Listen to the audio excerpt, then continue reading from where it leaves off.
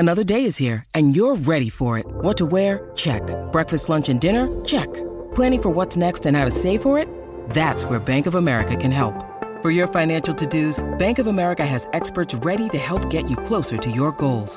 Get started at one of our local financial centers or 24/7 in our mobile banking app. Find a location near you at bankofamerica.com/talktous. What would you like the power to do? Mobile banking requires downloading the app and is only available for select devices. Message and data rates may apply. Bank of America NA, member FDIC. Ryan Reynolds here from Mint Mobile. With the price of just about everything going up during inflation, we thought we'd bring our prices down. So to help us, we brought in a reverse auctioneer, which is apparently a thing. Mint Mobile Unlimited Premium Wireless. How to get 30, 30, bit to get 30, bit to get 20, 20, 20, bit to get 20, 20, bit to get 15, 15, 15, 15, just $15 a month? Sold! Give it a try at mintmobile.com/switch. $45 up front for 3 months plus taxes and fees. Promo rate for new customers for limited time. Unlimited more than 40 gigabytes per month. Slows full terms at mintmobile.com.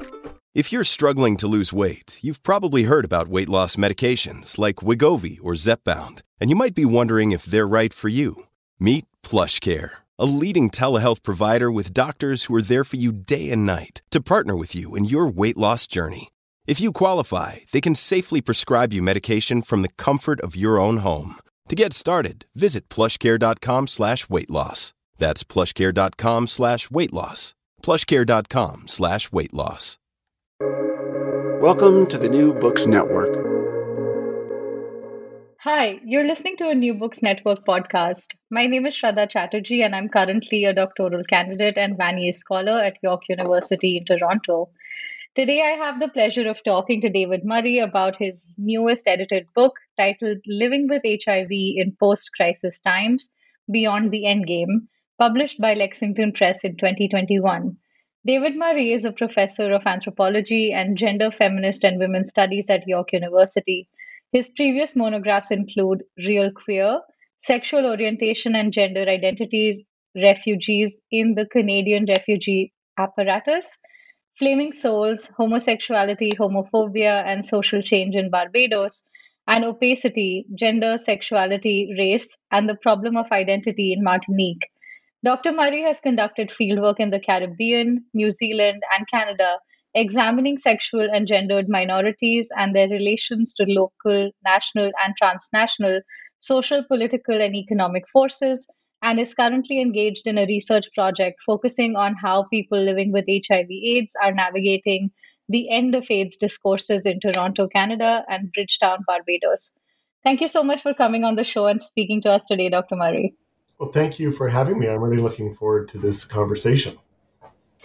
I'd like to begin by asking you my first question, which is, could you tell us a little bit about your intellectual journey, especially as it leads up to the framing of this book?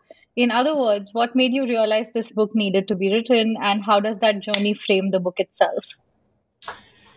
Right. So it's actually been quite a long journey with this book. So the answer is sort of long. Just stop me if I'm going on. But there's a lot that that question makes me think about a lot in terms of how it all came to happen. But I'd say in general, the book developed through a combination of personal experiences and also questions that sort of come from my training as an anthropologist.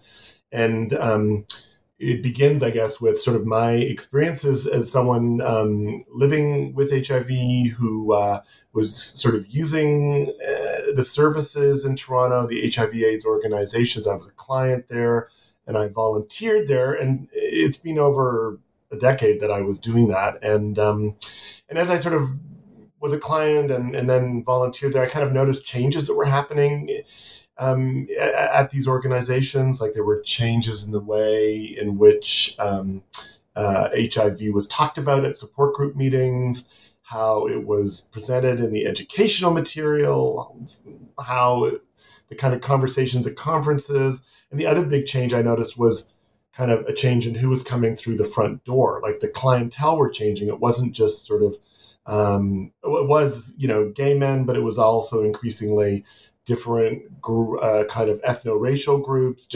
Women were coming through. There were people of different sort of socioeconomic statuses and ability statuses. So there's a real change there.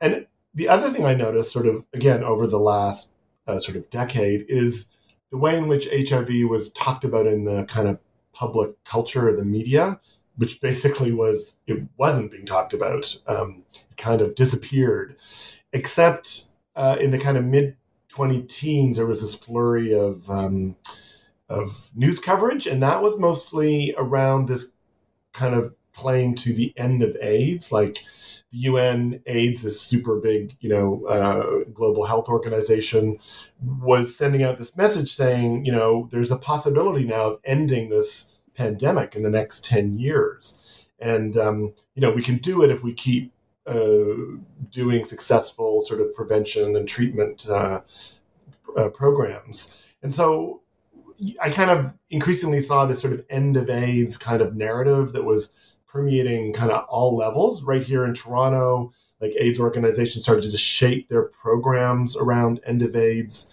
kinds of practices. And there was it's called the Ontario HIV Treatment Network, began a campaign called HIV Endgame Program, which was all about these moves to end HIV. And that's kind of where my book title comes from. But I started to wonder kind of about the the effects. What are the effects of declaring an imminent end to a health crisis, and how does it affect people whose lives are really directly impacted by that health issue that's causing the crisis? And if your public health system sort of starts to focus mostly on what we need to do to end a pandemic, what happens to the people who are still sort of living with the virus that causes the pandemic? And if we are only focusing on biomedical interventions, like drugs to stop the spread of the disease, who might be missed? And, I started to wonder, could the end of crisis narratives actually make the crisis worse for some people while helping others? So those are questions that sort of generated my research. And my research was at the beginning focusing on sort of Toronto and the Toronto organizations, communities. But I did become increasingly curious about what's happening in other parts of the world and how it's this end of crisis narratives impacting other people living with HIV, or what we call PLHIV communities. And I was just really curious to find out, are they facing similar or different challenges to what was happening in Toronto? And if there are different challenges, why? What's the reasons? And I just sort of wanted to know more about what does this global pandemic that's now, 4 decades old, were things getting better for PLHIV in different parts of the world? Were they worse? Were they changing? And why? So those are the questions that kind of led to this call that I put out for papers at the American Anthropological Association meetings in 2019. And I was really lucky. I got 12 responses, and they're mostly now in this edited volume. And I was really lucky to get proposals that were coming from all different parts of the world. We have chapters that are from India, from South Africa, from Japan, Egypt, Jamaica, Uganda, Canada.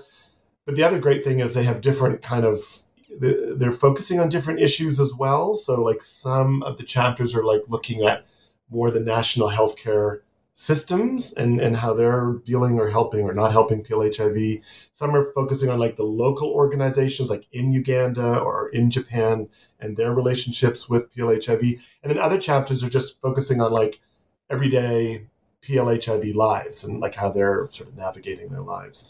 And the other sort of just lucky coincidence was that the chapters focus on different PLHIV populations. So again, there's one chapter that focuses on HIV positive kids in Uganda, another one that talks a bit about transgender or Hijra communities in India, another one that's looking at HIV positive women in a poor urban neighborhood in Jamaica, and then another one looking at older gay white men living with HIV in Toronto. So that sort of is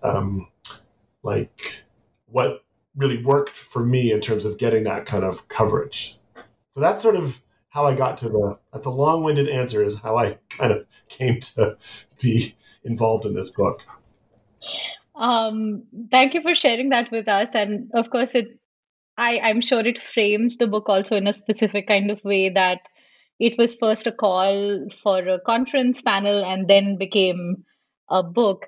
And relatedly, what would you say are the central arguments of the book, and how are the chapters organized? Yeah, so the book, I mean, from those sort of general questions and interests, I was really sort of struck by, once we looked at these papers together, that they did sort of, I mean, they're, again, very different in their topic and content, but they did sort of, there were about at least three sort of general kind of insights or arguments emerging from the book. And I'd say the first one is that, I think what these chapters demonstrate is that at the very least we have to recognize the HIV crisis. The HIV/AIDS crisis is not over, nor is it about to end in many parts of the world, and that it actually may be getting worse for a number of people and communities in different locations. And that may in part be due to all this kind of end of crisis conversation. And in the concluding chapter, Dr. Adia Benton, who's a renowned medical anthropologist working on HIV/AIDS, she talks about how end of AIDS crisis narratives can actually sort of turn into a political tool as much as they are a public health kind of goalpost, and they can actually produce new forms of stigma and discrimination for particular categories of PLHIV. So that's one kind of finding. The second is, I think the chapters really show the problems or the complications that come from claiming that HIV is now a chronic illness. And this is this big shift that happened in the last 20 years. HIV used to be viewed and understood as a terminal illness, because if you had it, most people died. It was extremely serious. And then these medications came along, known as ART, antiretroviral therapy, in the late 90s, early 2000s. They really changed the game, and they keep many PLHIV from developing severe disease, and they keep many people healthy and alive for an almost normal lifespan. And so that's part of that's a big part of this change towards saying, okay, it's a chronic illness, and now we can get towards ending it. But really, these authors show that this shift from terminal to chronic doesn't actually translate to a necessary change in the quality of life or the complexity of challenges for PLHIV. And they really, the chapters, I think, support this. Other medical anthropologist, Durga Sangaramurthy, who I think she did her work in Sri Lanka, I think. No, and also in the U.S. But she says, when we talk about HIV as a chronic illness, we really need to think about this, what chronic means. And she wants us to think about chronic as a continual crisis on a broad scale, as it's lived and experienced for many around the world. So she's getting us to rethink. And I think these chapters support that idea of hers. And then third, and I think that's the final one I can think of for now, that the volume is also challenging this claim that once we go from terminal to chronic, people's lives are normalized. People can get back to normal life. And the reality for many PLHIV, as this volume shows, is there's life is anything but normal, even if you have access to these medications. There continue to be economic and political and social inequities that intersect with an HIV positive status. And those contribute to really significant forms of discrimination or physical or mental health challenges for PLHIV. So I think those are three of the kinds of, overarching contributions you see across the chapters. Yeah, and I think the chapters powerfully suggest, as a lot of, I think, queer theory also suggests, that normalization is the problem. and it creates the problem in people's lives in many ways. But you said a little while ago that when you were volunteering your time at different places in Toronto that were helping people with living with HIV/AIDS, you saw that there was a different kind of discourse that was shaping around HIV, but also a different clientele that was coming in to access those services. And could you talk a little bit about how they might be connected to each other? I'm sorry, the difference between or the kind of narratives that were circulating about HIV and then the clientele. Yeah, like, would you think that they are connected actually to each other, that the changing nature of the clientele was shaping a different discourse or something? Well, I think there was an increasing disconnect between some of the discourses and the clientele coming in because, like at one organization, there was a lot of focus on, we can end this crisis and here's what we need to do. And they shifted to sort of focusing on certain kinds of programs or targets. So one of the ways in which, and there's a few mentions of this in the book, but it isn't maybe a central theme. There was this development of what's called the PrEP campaign, which is a campaign to help prevent the spread of HIV by people who are at risk taking HIV medications on a regular basis before they're HIV positive. And so that these medications have been shown, I think PrEP stands for pre-exposure prophylaxis. So if you take these medications regularly and, are engaging in sexual activities, they would prevent you from acquiring or being infected with the virus. So that's great. And so PrEP was this sort of, if we can, get high risk or vulnerable populations to be taking PrEP.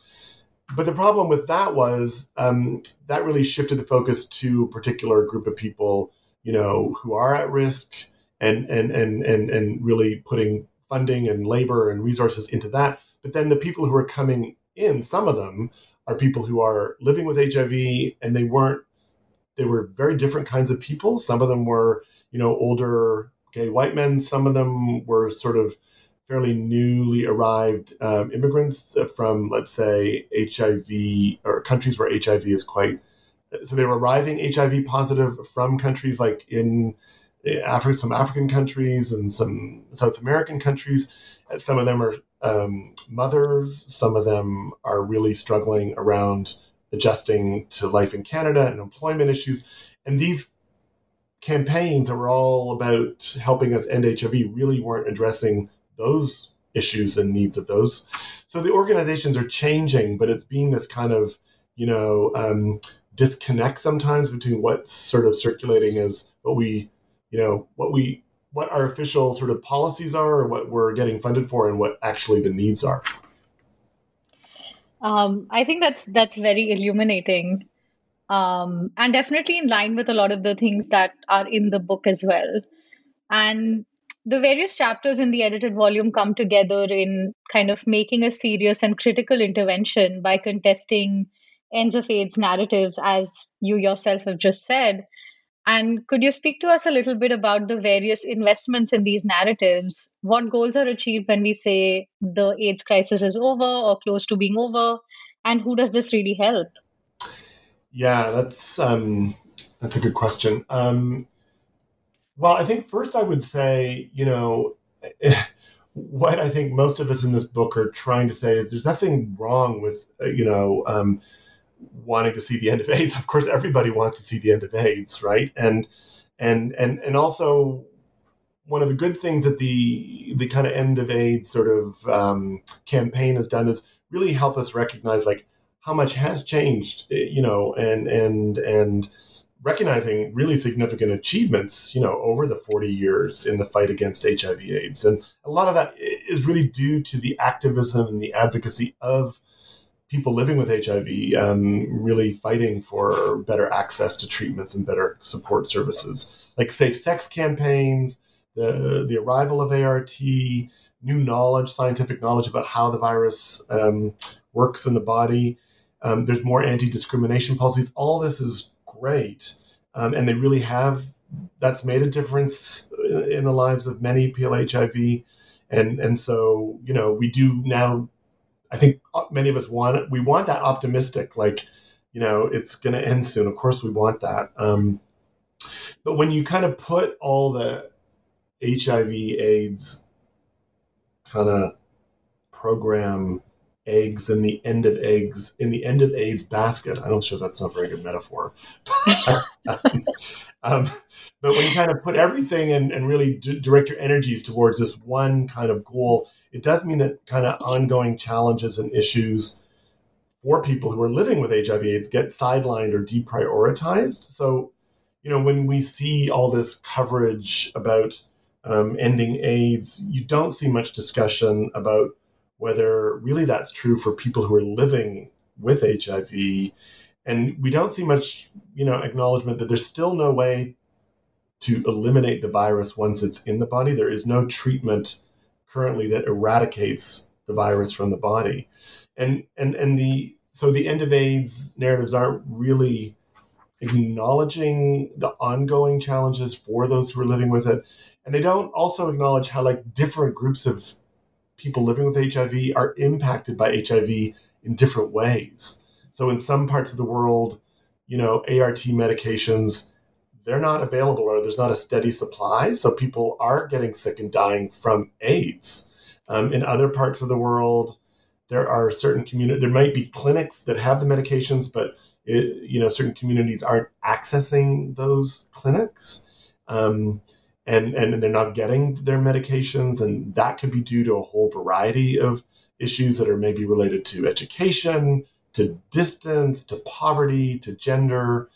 And these end of AIDS narratives don't take that on board.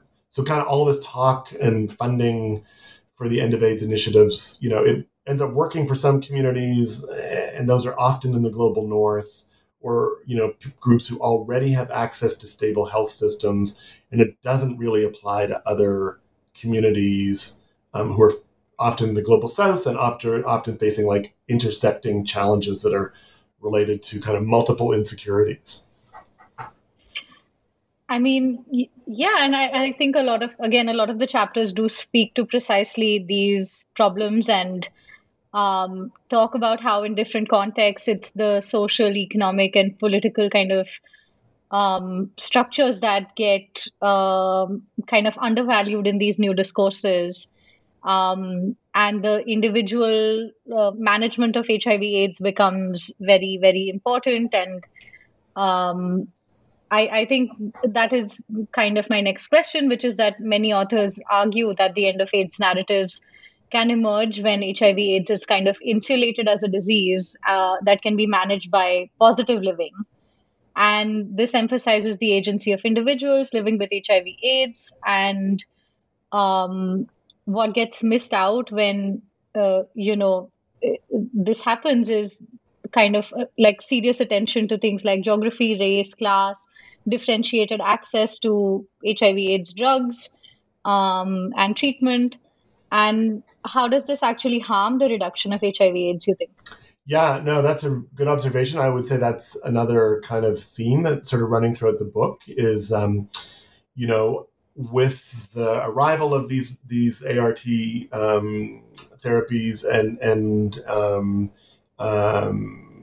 with the change in health status from terminal to chronic, you have seen this sort of emergence again over the last 20 years of what are called positive living programs. And there's quite a bit of research on them. And the authors do, yeah, you're right. They talk about them in a number of their chapters. And, these positive living programs, again, they have good intentions. They're about helping people who are living with HIV to sort of mentally and emotionally cope with, living with this virus and really help them return to kind of their everyday so-called normal lives after the diagnosis. And so positive living programs have these two meanings. It's programs for positive people, but it's also about helping people live your life with a kind of optimistic, positive mental orientation.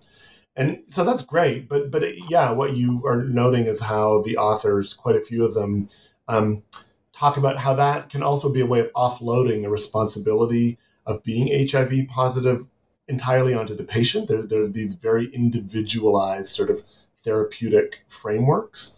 And, one of the sort of unintended outcomes can be that people who are being trained around sort of a kind of positive living framework end up feeling entirely responsible for their own health and for preventing the transmission of the virus. And so, if you're made to feel that your health is entirely your own responsibility, if something goes wrong, or if you become depressed or you're facing other challenges, then it makes it feel like or seem like you're the one who's responsible for fixing things. And so the other thing, which is back to a point I've made earlier, is that positive living programs, they don't often engage with the bigger structural problems that you were pointing out, like, how there's bigger problems that can be contributing to unhealthy or risky environments. Like, well, you've mentioned some of them, but ongoing unemployment or unsafe working conditions, poorly paid work, criminalization of certain kinds of work, gender violence, trans, homophobic violence, racial discrimination. Like, all of those are larger structural problems that often, aren't really being talked about in a positive living program. So that is that's definitely something that's raised by quite a few of the authors. And your response kind of makes me think about Vaibhav chapter, but also Vaibhav's book that came out earlier this year, which is Hijra's Lovers Brothers, where I think one of the central questions that Vaibhav is asking is around this idea that the trans people that Vaibhav is working with are very aware of what HIV is and how it's spread and what it does, but at the same time, they are not having safe sex. And the question is precisely this, that, even like despite this awareness, what is it that still allows for this kind of behavior to continue? And to make it very clear, I mean, of course, Vaibhav is not asking this question from a stigmatizing perspective. Vaibhav is genuinely curious about the social and the political conditions around which, even in fact, to some extent, the psychic conditions around which HIV/AIDS is not seen as something that should necessarily be prevented. What leads life to that point where you don't. And I think, again, this kind of individualizing narrative that happens around the end of AIDS, or this idea that it is a chronic disease and you can live with it through like a balanced lifestyle or whatever, kind of actually really discounts the really like prevalent conditions of oppression or marginalization or stigma or poverty or precariousness that kind of do not make HIV/AIDS a threat in the way that it would be a threat in other lives that are not marked by stigma or precarity. Yeah, Dr. Saria's chapter in their book is really important in exactly sort of showing what you're saying. That point about, which many people would sort of not, it doesn't make sense at first when you hear that. It's like, okay, here's a group of people who know that some of their activities are risky. They know what HIV is. They know about, its effect. They also know there are medications, not that they're always available or easy to access. And so why do they continue to, engage in sometimes risky behaviors? And really powerfully, Dr. Saria shows how, when you're in a community that is so marginalized or whose lives are so sort of unvalued or devalued in the wider kind of community or society that they live, then, HIV is just sort of, I mean, they're not saying that they know that it's risky, but it's also just one more risk in already risky lives that, don't seem to matter much to outsiders. And so And some of Dr. Saria's interviews are really illuminating with and really troubling, but they really explain why some people say, look, if I get it, I choose not to access medications, and that's because the how my life is valued in this city or place that I live makes it actually a choice to withdraw from life. And it's a much more complicated explanation, but it's a really illuminating one. And it shows the power of, it's not HIV necessarily. It can be, your gender or your caste or class status. Those can really contribute to the kinds of forms of erasure and violence that can lead to those kinds of decisions. Yeah. Families have a lot going on. Let Ollie help manage the mental load with new cognitive help supplements for everyone 4 and up, like delicious Lolly Focus Pops or Lolly Mellow Pops for kids. And for parents, try 3 new Brainy Chews to help you focus, chill out, or get energized. Find these cognitive health buddies for the whole fam at ollie.com. That's OLLY.com. These statements have not been evaluated by the Food and Drug Administration. This product is not intended to diagnose, treat, cure, or prevent any disease. When you need mealtime inspiration, it's worth shopping Kroger, where you'll find over 30,000 mouth-watering choices that excite your inner foodie. And no matter what tasty choice you make, you'll enjoy our everyday low prices, plus extra ways to save, like digital coupons worth over $600 each week. You can also save up to $1 off per gallon at the pump with fuel points. More savings and more inspiring flavors make shopping Kroger worth it every time. Kroger, fresh for everyone. Fuel restrictions apply. Yeah, and in some ways, it's like it's this internalization of one's own disposability that allows these conditions to happen. And I think this is an aside, but there was this big discourse around why lower income communities in India are not following social distancing protocols in the pandemic. And I found that to be such a tone deaf kind of discourse because one, you can't possibly social distance, but at the same time, if you're dependent on on daily wages to run your household, or if you are already surrounded by illnesses that are quite serious and that are ignored by public health systems and schemes, then COVID is not actually the biggest thing that happens to you. Yeah. So I think it's that you also somehow I feel like these positive living discourses that you talk about and that other authors talk about in the book kind of assume that there is a quality of life or a value for life that is somehow going to be the same and uniform across the board, but that is not the case. And the authors do show that repeatedly throughout the chapters.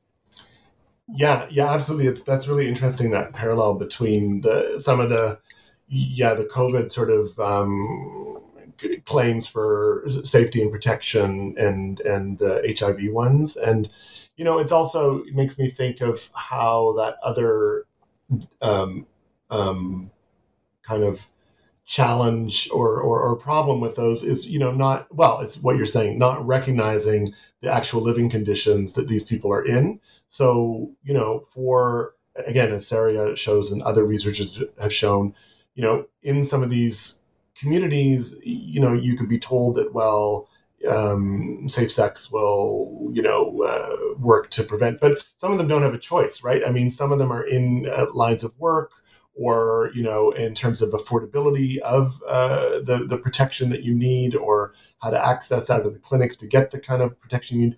All those are not options in those communities. I mean, this is, in some places, there's very few options for getting by, for surviving. So choices are made within those limited options. And the healthcare systems, don't recognize that, or are very quick to blame those communities for just being, ignorant or, not caring or something like that. And I think you're right. I think in the COVID climate, there's this sort of often implicit, why, or not questioning of these people who are getting infected just, aren't being careful, but it's not recognizing that some of them are in environments that are already pretty dangerous, and they can't do much. I mean, there's very little they can do, or they don't have as many choices. So those are, it's been something, I mean, that we could probably have a whole podcast on this, is the parallels or the differences between the HIV. I was going to come back to that in a few minutes. But anyways, it's a super interesting conversation. Yeah, and I think specifically now let's talk about your chapter, which is titled Opting Out, Aging Gays, HIV/AIDS, and the Biopolitics of Queer Viral Time. And in your chapter, you kind of discuss homonormative time and queer viral time. Can you say something more about these conceptual frames, and also how is temporality queered through the focus on HIV/AIDS?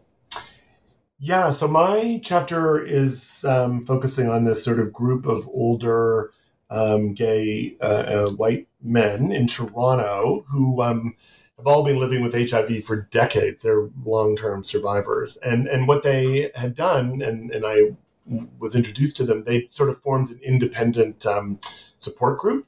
And it's not affiliated with any organization, any service in Toronto, and they did that on purpose. And they're actually very critical of most of Toronto's HIV/AIDS services and organizations. They feel, it's kind of what we were talking about before, they feel that the organizations are really only interested in the kind of end of AIDS sort of projects, and they're really too focused in just relying on sort of pharmaceutical companies and their drugs as the way to solve this problem, or they find that these organizations are just really now targeting or talking to sort of young gay men, or conversely seem to be only interested in sort of new immigrant HIV positive communities. And so they kind of feel like they've been forgotten in the kind of current conversations, and yet they were the group, who was most initially impacted in the beginning 30, 40 years ago. And that really pisses them off quite a bit.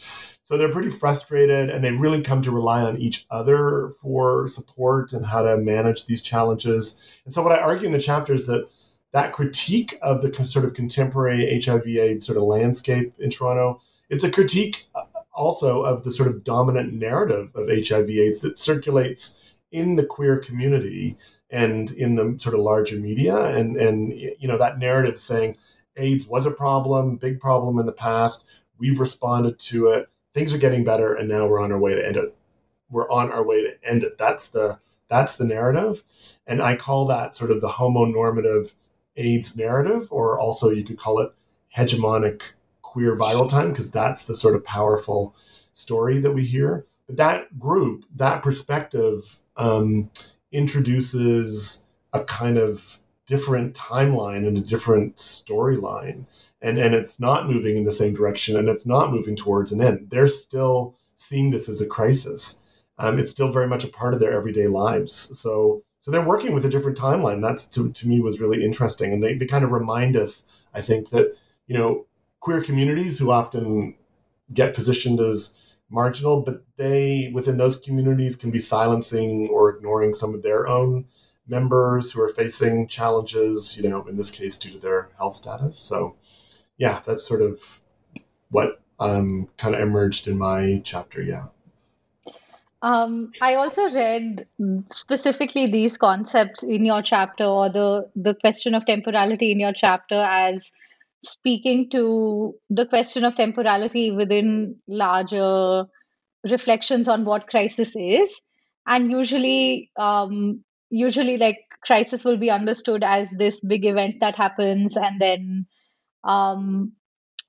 there's like a pre-crisis and that time, and then there is a crisis that happens, and then there is a post-crisis time. But then the chapter that you write actually demonstrates very well that in some ways, in many lives, the crises are kind of interminable, and they are ongoing, and they are overlapping. So this idea that crisis is an event actually doesn't fit very well with these narratives, precisely because imagining crisis as an event also takes away from the fact that crisis can be the crisis of everyday life. Yes. So, yes. No, I think it's been a bit of a trend in medical anthropology around HIV, and a little more broadly in the last few years, to think about that issue that you're raising, like the sort of issues of time, particularly in relation to public health interventions, and specifically around that idea of a public health crisis. And it's very much what you've just said, that, crisis in public health infrastructures is kind of built around a set of assumptions, just as you outline them. But the problem is, especially I'm interested in when you move to the end point of that arc, the crisis is over, the crisis is contained. I think what is being not just me, many are drawing attention to is, who gets sort of displaced by that end, and like who's really who is the crisis ending for, but who might it continue for? And even again, as a number of people have pointed out, like Dr. Benton, like how does that narrative itself actually maybe intensify a crisis for other people? And the other really interesting dimension is, and this might be quite specific to HIV, but it may end up being relevant to other health crises like the current COVID one, is when you have an illness or a health issue that gets defined as chronic, well, how do you bring chronic and crisis together? And chronic implies this long-term, every day, and crisis is this sort of like intense kind of movement into intensity and then de-intensifying. And so there can be a real misalignment or a real disconnect between the crisis narrative and the people who get kind of framed as dealing with living with something that's chronic. And I think what you're suggesting is like maybe crisis needs to be kind of turned in, like we need to recognize the chronicity of crisis. And that really shifts, I think, a lot of the kind of popular assumptions about like, working with that term as a way to understand, in this case, health issues. Yeah. I think, and I think that is what is very exciting about all the chapters, that they push us to think about these things in very different ways, and also very interestingly in different contexts across the globe. So I think like a careful attention to these things is specifically something that is wanting, and the book does that very well. And I think in some ways, both Robert Lorway and Adia Benton, whose conclusions frame all the chapters of your book, ask us to think about how living with HIV/AIDS can help us imagine new ways of collectivizing and building community, which I found to be particularly exciting. Mm-hmm. And so my question is, how does critically intervening in end of AIDS narratives open up these possibilities?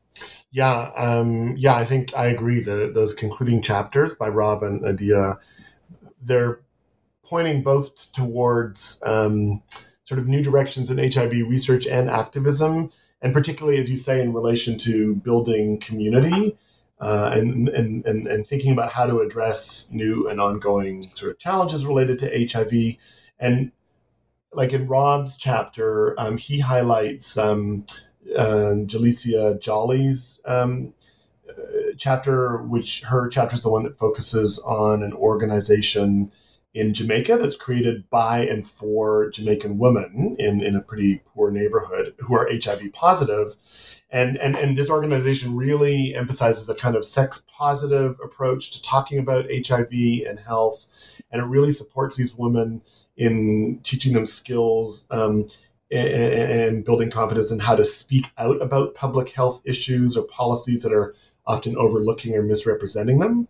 And Rob also actually sees hope in the group that I worked with, in these older HIV positive gay white men, because, the fact that they're refusing to kind of accept these mainstream narratives of AIDS and remind us that like the current interventions may not be enough are ways in which, you can see grassroots activism and organization, that's maybe outside the sort of mainstream public health sort of systems can be the place in which, we may see new forms of or new formations that are really going to help people who are living with HIV and address those challenges we've talked about. And then Adia's, she puts forward a little bit of a different challenge in her chapter, which I thought was, and her book actually also works with this theme. And she's saying maybe the problem is the problem is talking about HIV as an exceptional disease that is demanding like these exceptional interventions. And she's kind of suggesting, and she's not alone, that all this kind of time and money and labor that's gone into creating specific HIV interventions and programs and responses, and in parts of the world, that's huge parts of state budgets. Maybe that could be better directed towards addressing some of those larger structural inequities that are really just as important, or maybe more important, that are contributing to the poor health or risky behaviors, or of many communities and regions around the globe. So that's a really interesting and provocative kind of challenge that she puts forward. Yeah, thank you for sharing that. And I think the conclusions also help us really pull the book into many directions, and all of them like very exciting to me as a reader. So I really enjoyed reading specifically those chapters and juxtaposing them with some of the ones in the book actually. And in many ways, I think the book also does this very interesting thing where it stays very attuned to the specificities of the HIV/AIDS crisis, but then a lot of the questions that the book is asking actually pull us out of that crisis and help us think about many other questions that frame, I guess, the social sciences or life in general. So I think that's very exciting as well. Yeah, it's interesting. And it does get back to what we've now referenced a couple of times, which is, what the book doesn't say much about, as you kind of note, like it opens up some of the issues and challenges a few of the assumptions, around the HIV/AIDS response. But in those concluding chapters, we start to see how this could also lead us to ask questions about other health kind of questions around health, but also even more broadly, as you kind of indicated, like questions about ideas of crisis and stuff. And it's, we've all talked about this as we kind of all the contributors, and it was actually a bit of a challenge at one point. This book was in process, like it was getting edited and copy edited and revised as the COVID pandemic hit. And so at one point we were like, there's so much in this that really could be connecting to the COVID, but that's a pretty significant challenge and revision to almost every one of the chapters. So we kind of stuck with, okay, let's get this out, and it's focusing really on HIV, but really it is in so many ways the kind of next, it could become a whole another conversation is, what do we learn from this book that may inform and also, may help us recognize that this one pandemic, HIV, which is now about to begin its fifth decade, so 50 years of this particular health crisis. How can it help us to understand the way we're dealing with COVID? But also, really importantly, what are the differences? Like, we don't want to just make assumptions about this. These are parallel pandemics too. So that is, I'd say one of the kind of openings, and I would put it out there, and I'm sure, and in fact, I'm starting to see already, conversations that are happening about that, and I'm hoping we will see some journals or books or, public interventions, or, that are really making those comparisons. Yeah, and I think my next question was precisely around this, which is, what are some of the provocations that you would like to leave your readers with? And, what are some of the projects that you yourself are excited to work on in the future? Well, I guess that's one of them. I am very increasingly kind of curious and wanting to think through a little more, what we see in this volume and the kinds of critiques and suggestions, and thinking about their applicability to what's going on right now as we kind of move into a early phase or early middle phase of COVID. And again, we all want the end of COVID narrative, but it doesn't look like that's happening immediately. But, I think that is the question I'm asking myself, what can the global HIV response teach us about the global COVID-19 response? And if we compare them, what similarities and differences do we see? And how might these comparisons help us plan for future health crises? So that is for sure one of them. And the other is provocation or, hope of mine from my own work and for others is more specifically with HIV. It's like, if, the crisis isn't ending for some communities, then why is that? And what do we need to do to really work towards ending the crisis? And how do we sort of reframe maybe our approaches to trying to mitigate or control or eradicate HIV/AIDS, so we're not just focusing on the biomedical, so we're not just talking about like getting, medications and drugs into people, which is super important, but clearly not the only issue at hand. And I think that's what the chapters are telling us. So yeah, how do we start addressing some of those bigger infrastructural issues and inequities? Yeah, I think that was fantastic, and again, truly some of the things that the book does leave us with. For our listeners, I'd like to quote some lines from the book to end this interview, and I quote, "All of the chapters underscore the well-established but still under-acknowledged argument that the HIV/AIDS response cannot be organized solely through biomedical, data-driven interventions. Intersecting political, economic, and social structures of inequality operate on multiple scales, local, regional, and global, and impact all dimensions of the HIV/AIDS response, from identifying at-risk populations to addressing stigma and discrimination to developing effective treatment protocols," end quote. In many ways, I think this is essential reading for anybody working on HIV/AIDS, public health, queer life and living, biopolitics, all of those things. And Living with HIV in Post-Crisis Times is now available in bookstores and online. Thank you for talking to us today, Dr. Murray. Thank you very much. It was a great interview. Thanks, Shraddha. Thank you.